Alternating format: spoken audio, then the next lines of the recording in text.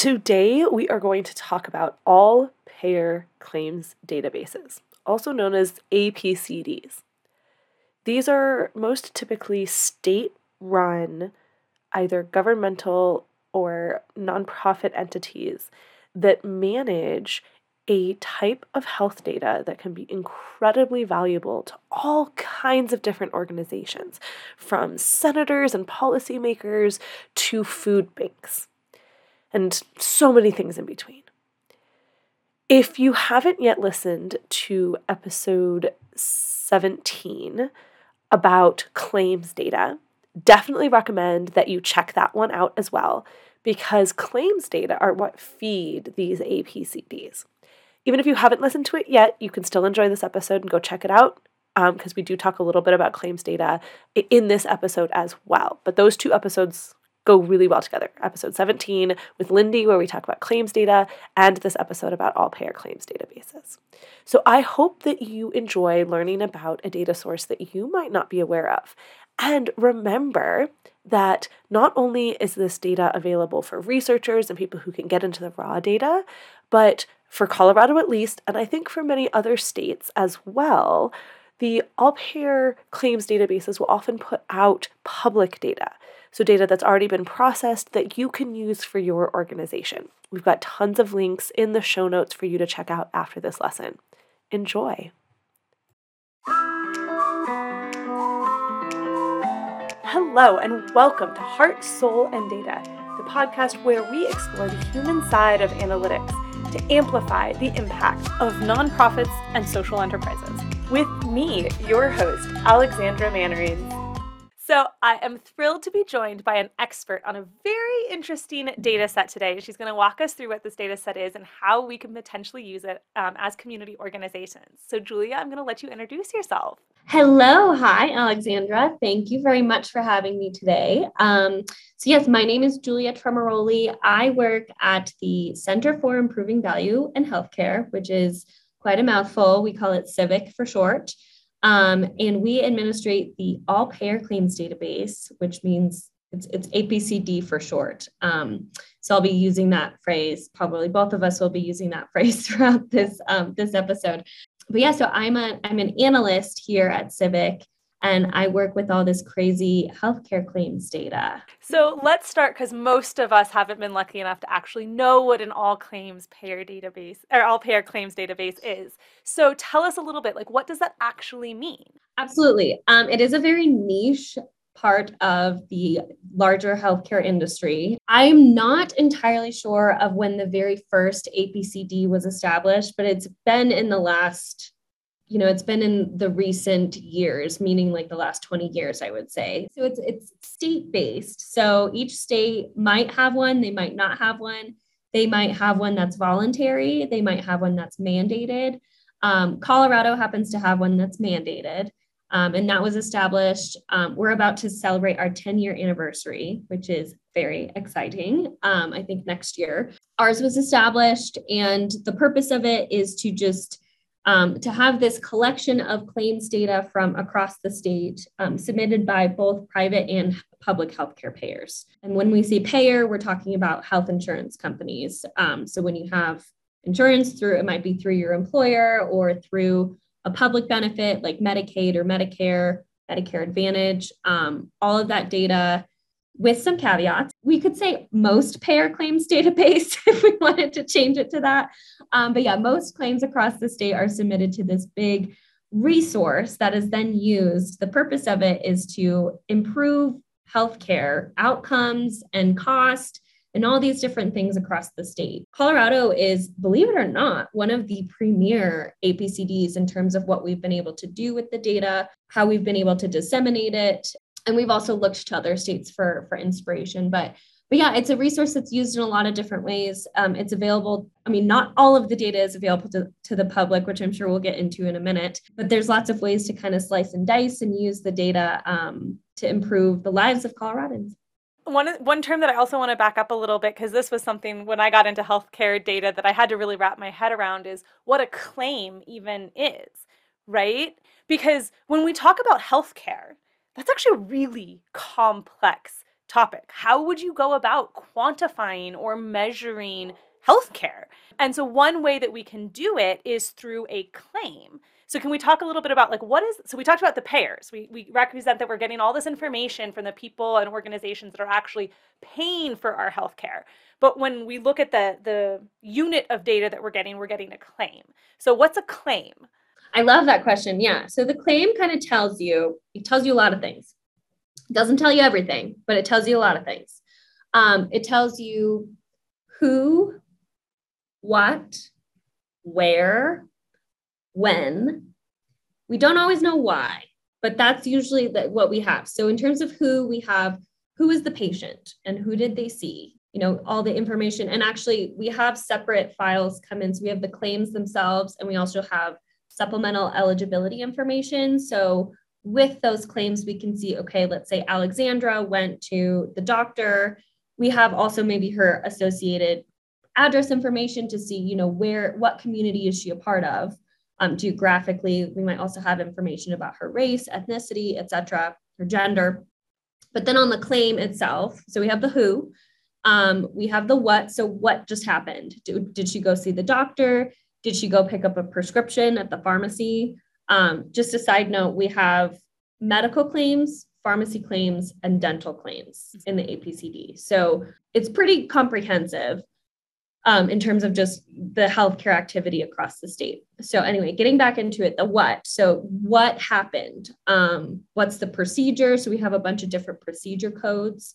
If Alexandra went to her primary care doctor, her primary care doctor would bill the insurance company for probably seeing her, maybe running a couple tests, all that kind of stuff. So that kind of tells us what happened. Mm-hmm. And I'm going to stop, real quick, because I love this. This is so helpful to see all of the detail. And I think that what you were just saying with the what gets at one of the big things that claims represent, because they're not your medical record, right? And you mentioned something that I think is really important, is that procedure code. So something happens when you go to the doctor, and let's say, so I go to the doctor, I have my annual wellness visit, and they do a blood draw on me, and then we go over those results and they talk to me about that. In order for that physician to get paid for seeing me and for doing that blood draw and discussing the results for me, all of that information has to be translated and sent in a standardized way to whoever is going to pay for it, right? My insurance company, Medicare, Medicaid, whatever it might be. So there is now this gap between the reality of what happened, what got written into my medical record, and then what got translated through this standard set of codes and ended up on the claim. That is what you were describing for the what. The nice part about that is it means we get a standard set. So I can say, okay, office visit is represented by this code, and it's going to be the same code regardless of where Alexandra went. Exactly. But as you're going to keep going with your list of the things we get and don't get, it's not going to contain, it's very difficult for them to code the why. Or other nuances of that visit aren't going to be captured in those codes. I'm glad you added that. And the other part of the what is how much money did they spend? So there's going to be a dollar amount associated with that what. So what did we call it provider. So the doctor, or it could be a facility that's providing services, whatever the provider is, how much they got reimbursed for that. But then beyond that, you're right. It's this standardized set of information, which is very exciting and sometimes can cause problems on the other end. But the other end of it that we also can't see is, what was the outcome of a test? If you have a claim that says you got a COVID test, we can see that so-and-so got a COVID test, but we can't tell. It doesn't say positive or negative. So that's one end of it where there's limits to the information that we have. So then in terms of the where, we can talk about, where was this service provided? Was it at a hospital? Was it at in a doctor's office? There might be an address associated with that location of service. So we can see, is Alexandra traveling from Denver to Boulder to get her services? That's, there's so much information. There's so much data here. And so I think that, I went through the who, what, where, when, and then of course the why. We're not always totally sure about it. And then the collection of that information, we can see a larger picture as you start aggregating. You can follow Alexandra or whoever it is across time. You can see, If she has a certain diagnosis, is she going to the proper doctors? Is she following that standard of care? Is she picking up her prescriptions, etc.? But then on top of that, we can see the differences between what the doctors charge and what's actually getting paid, and how much Alexandra is contributing versus what the payer is contributing. There's a lot of really juicy information. Yeah, and that's one of the things that makes all payer claims databases so valuable is you do get at least a representation of medical information, understanding it's not identical to actually, the healthcare that you receive. And you also get like behavioral information to some extent. You can see, did I get care close to home or far away, like you were saying? Am I going to an appropriate site of care, right? Like, am I going to the ED for pink eye? Or, am I going to my primary care provider? So that's some really cool information. So just to summarize what we talked about, basically, an all payer claims database is a copy of all of the bills, basically, that the different health insurance players pay for care, and they include line items on that bill. So it's sort of like a comparison might be if we could collect all of the receipts from restaurants. And you could then see on those receipts from all those restaurants if it contained who was there, how much they paid for their steak, if they ordered the extra large soda. And then we could see if, this week they went to Mad Greens and next week they went to, Outback Steakhouse. We can track all of that.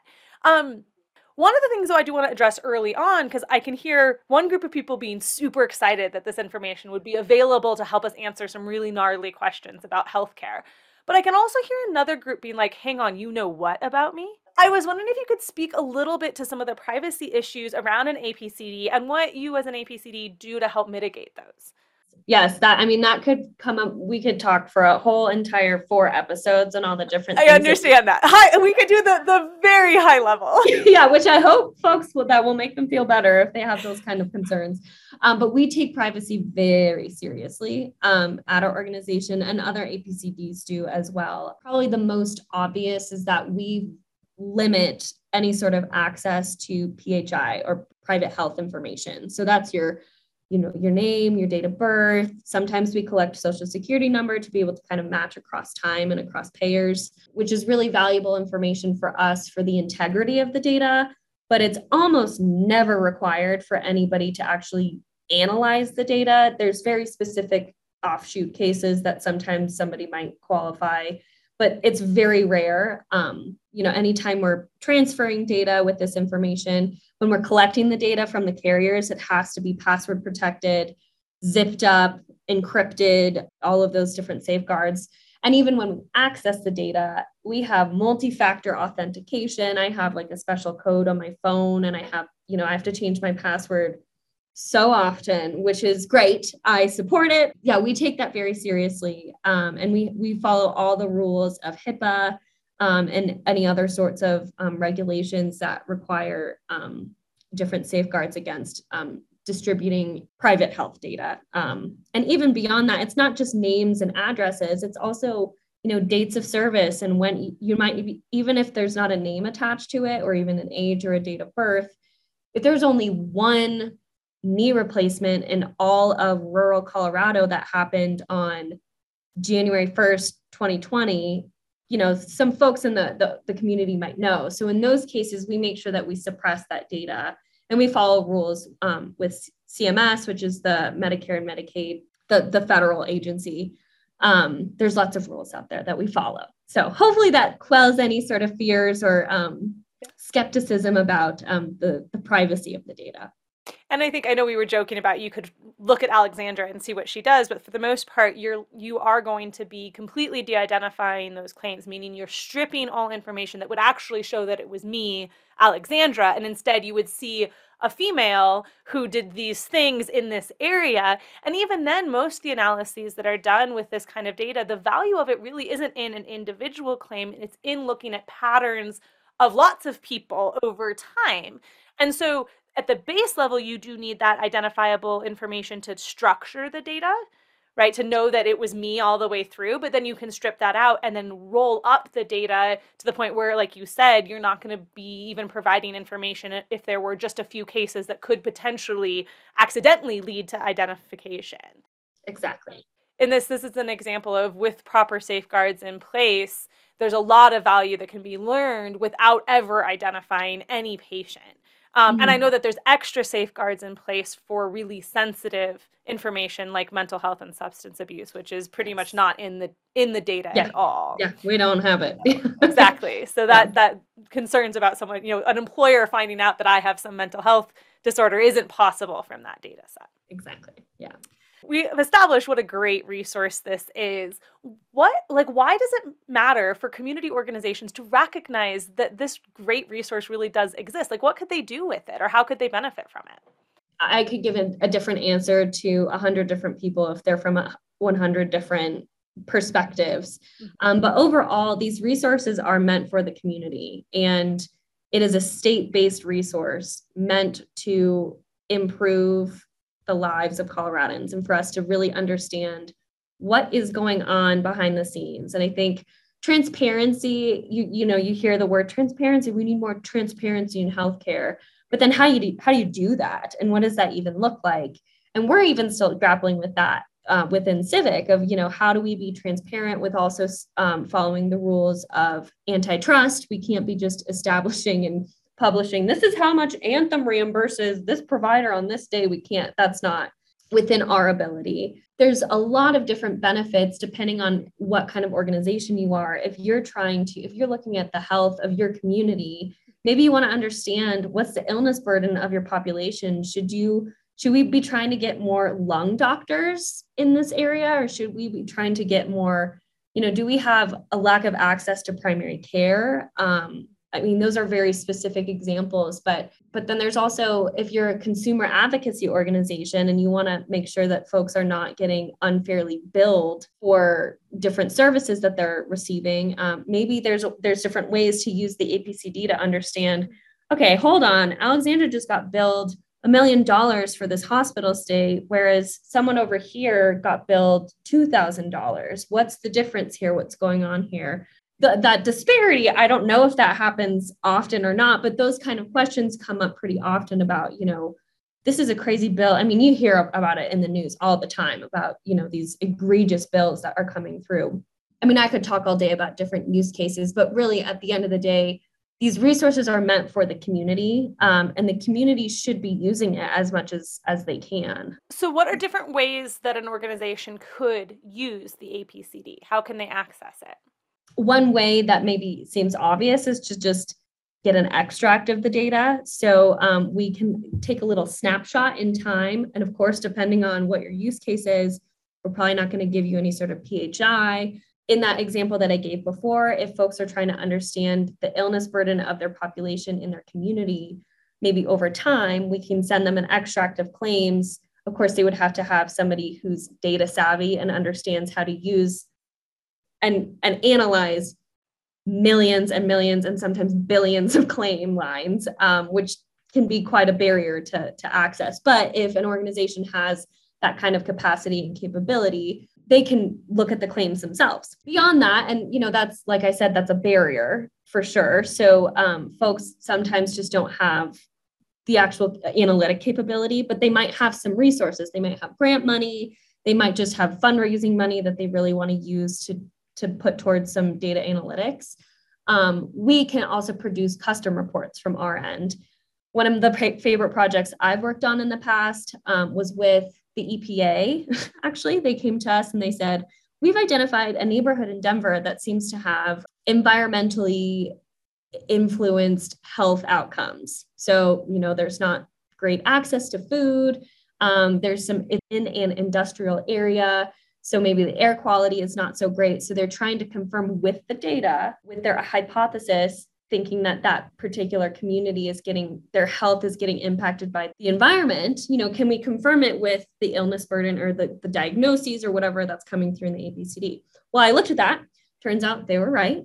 Compared to the greater Denver, it was just a neighborhood in Denver. So we were able to use those claims data to kind of see. And that was just, I spent some time to work on it. I produced it and just in an Excel document. So just pretty easy. That's and accessible form. Of course, there's a cost associated with that. It takes resources. We have to keep the lights on. We have to keep the APCD running. It's a huge analytic effort. My time, it's other folks' time to kind of organize the whole shop. So it does cost money.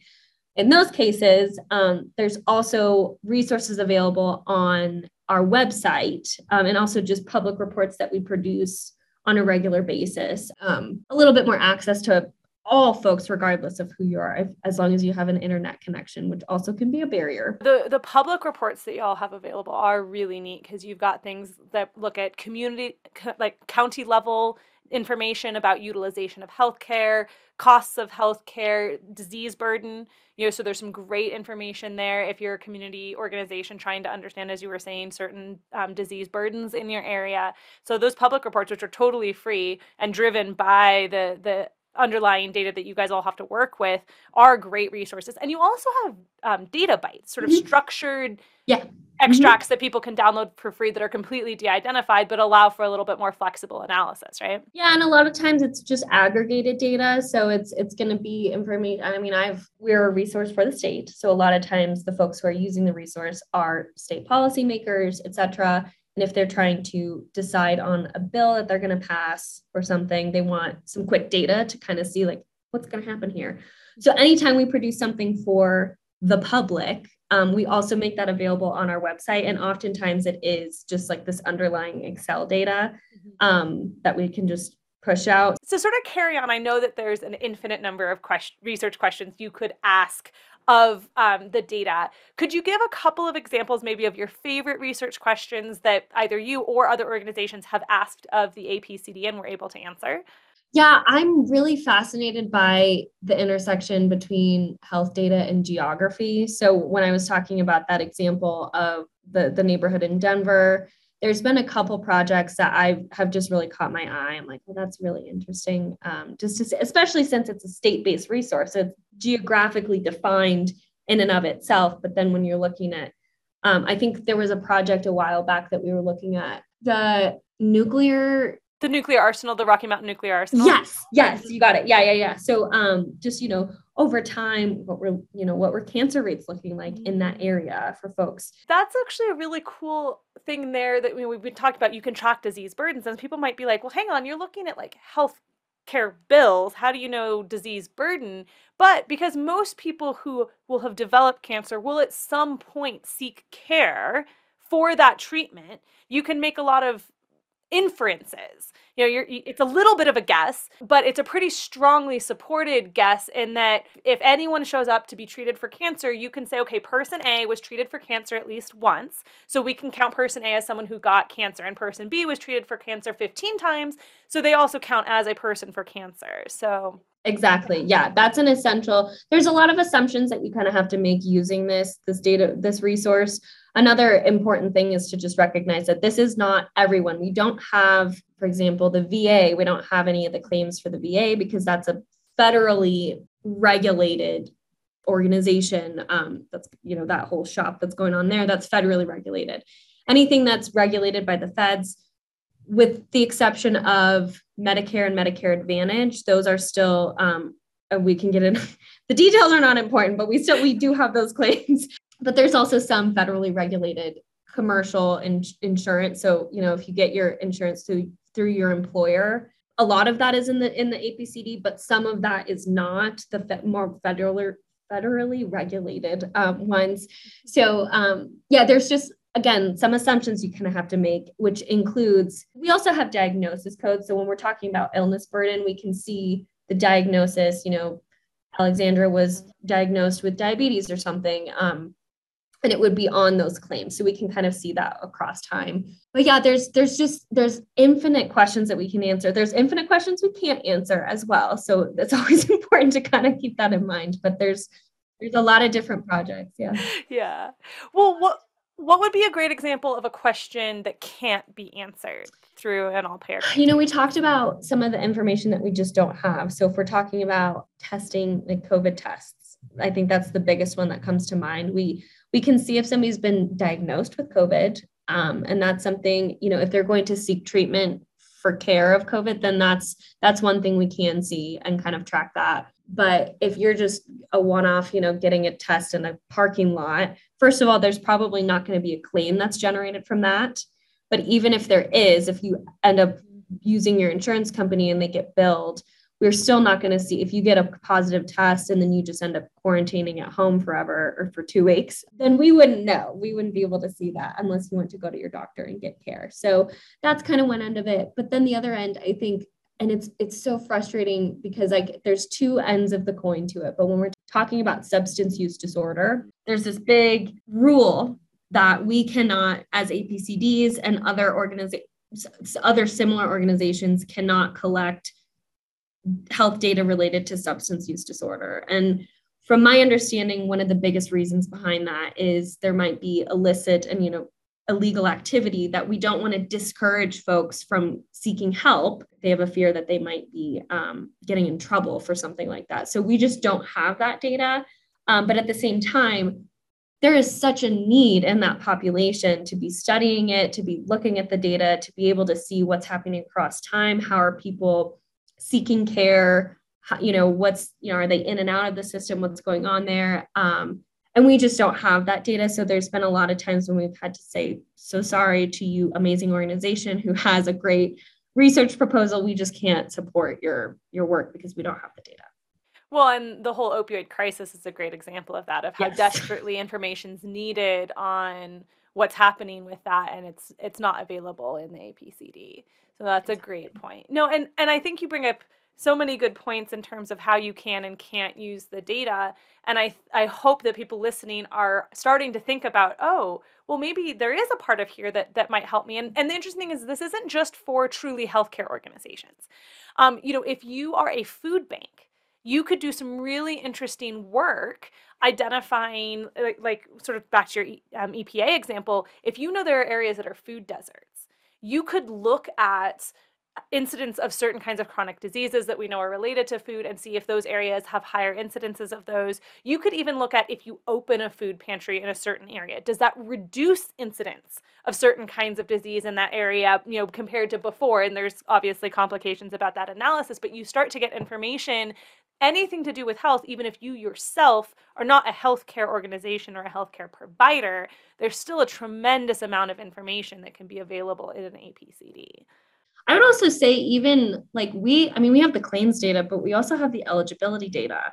And that eligibility data we include everybody. The other thing is everybody who has access to insurance. So we don't have the data for the uninsured. That's one thing to kind of note. But we have just the demographic information in the first place in terms of how many people live in this area. There's information that's beyond the claims data. If you just focus on, I don't often have to go to the doctor. I'm considered a healthy non-user, but my information is still in that database. So you can see, Julia lives in XYZ area, and there's different, and of course there's the claims data itself is usually the richest source of information that people are trying to seek.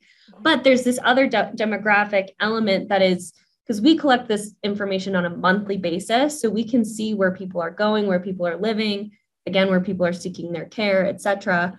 That, if you try to get that information from the census, for example, a lot of times the most up-to-date information is 10 years ago. And that's not true. I don't want to diss the census, that they're great. We love data. We love the census. We use the census a lot.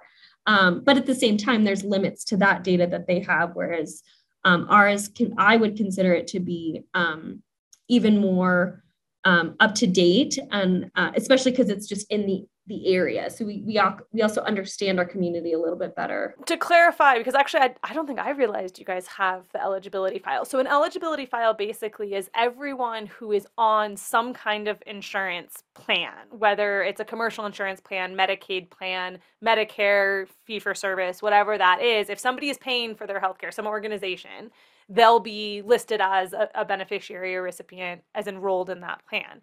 And so that's actually a really good point, that it gives you information about people in an area, whether they are using healthcare or not. And it also allows you to do some comparisons of, are there demographic differences among people who are receiving care and people who are not receiving care? So that's a really interesting additional piece of information that's available. Yeah, absolutely. Yeah, it's kind of the overlooked because everybody's a little starry-eyed over the claims, which is totally understandable. But we have this super rich piece of information as well with just the eligibility data.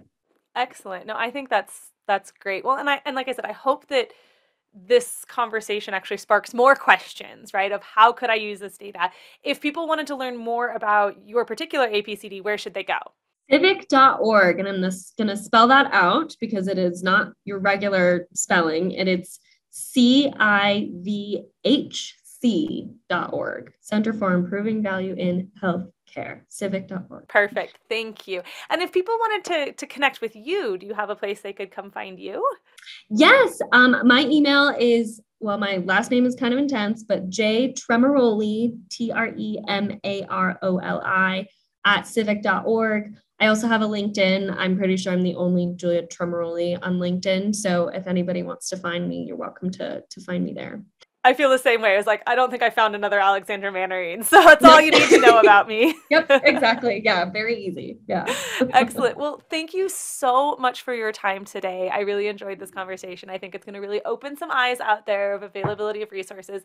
And just to reiterate, if you know how to do data analysis, getting an extract can open so many research doors. But even if you don't, there are so many resources available for free, or you can work with Civic or a partner organization to help get information out of there. So I do recommend go to the website, check out all these amazing resources that are there that you can access completely for free. And then you can always work with Civic to do analyses for you as well. So thank you. Yeah, thanks. So I hope that this opened your eyes to a new data source if you hadn't heard of APCDs before. And if you have heard of APCDs but haven't used anything from them, I hope maybe you check out Civic if you're in Colorado or could use Colorado data. And if your state has an APCD, definitely recommend go and check out what they have. See what they can offer from public data, or if you can find a partnership, say at a university, with a researcher who could help you do an analysis with APC data. If your state doesn't have an APCD yet, you could consider promoting the idea of one, maybe writing to your state senator or representative. This is an incredibly valuable resource for so many different organizations, and I do think we want to support their existence wherever we can. Thank you so much for listening, and I hope that you and yours stay healthy and happy. Take care. You have been listening to Heart, Soul, and Data. This podcast is brought to you by Mirakinos, an analytics education, consulting, and data services company devoted to helping nonprofits and social enterprises amplify their impacts and thrive through data. You can learn more at mirakinos.com, MERAKINOS.com.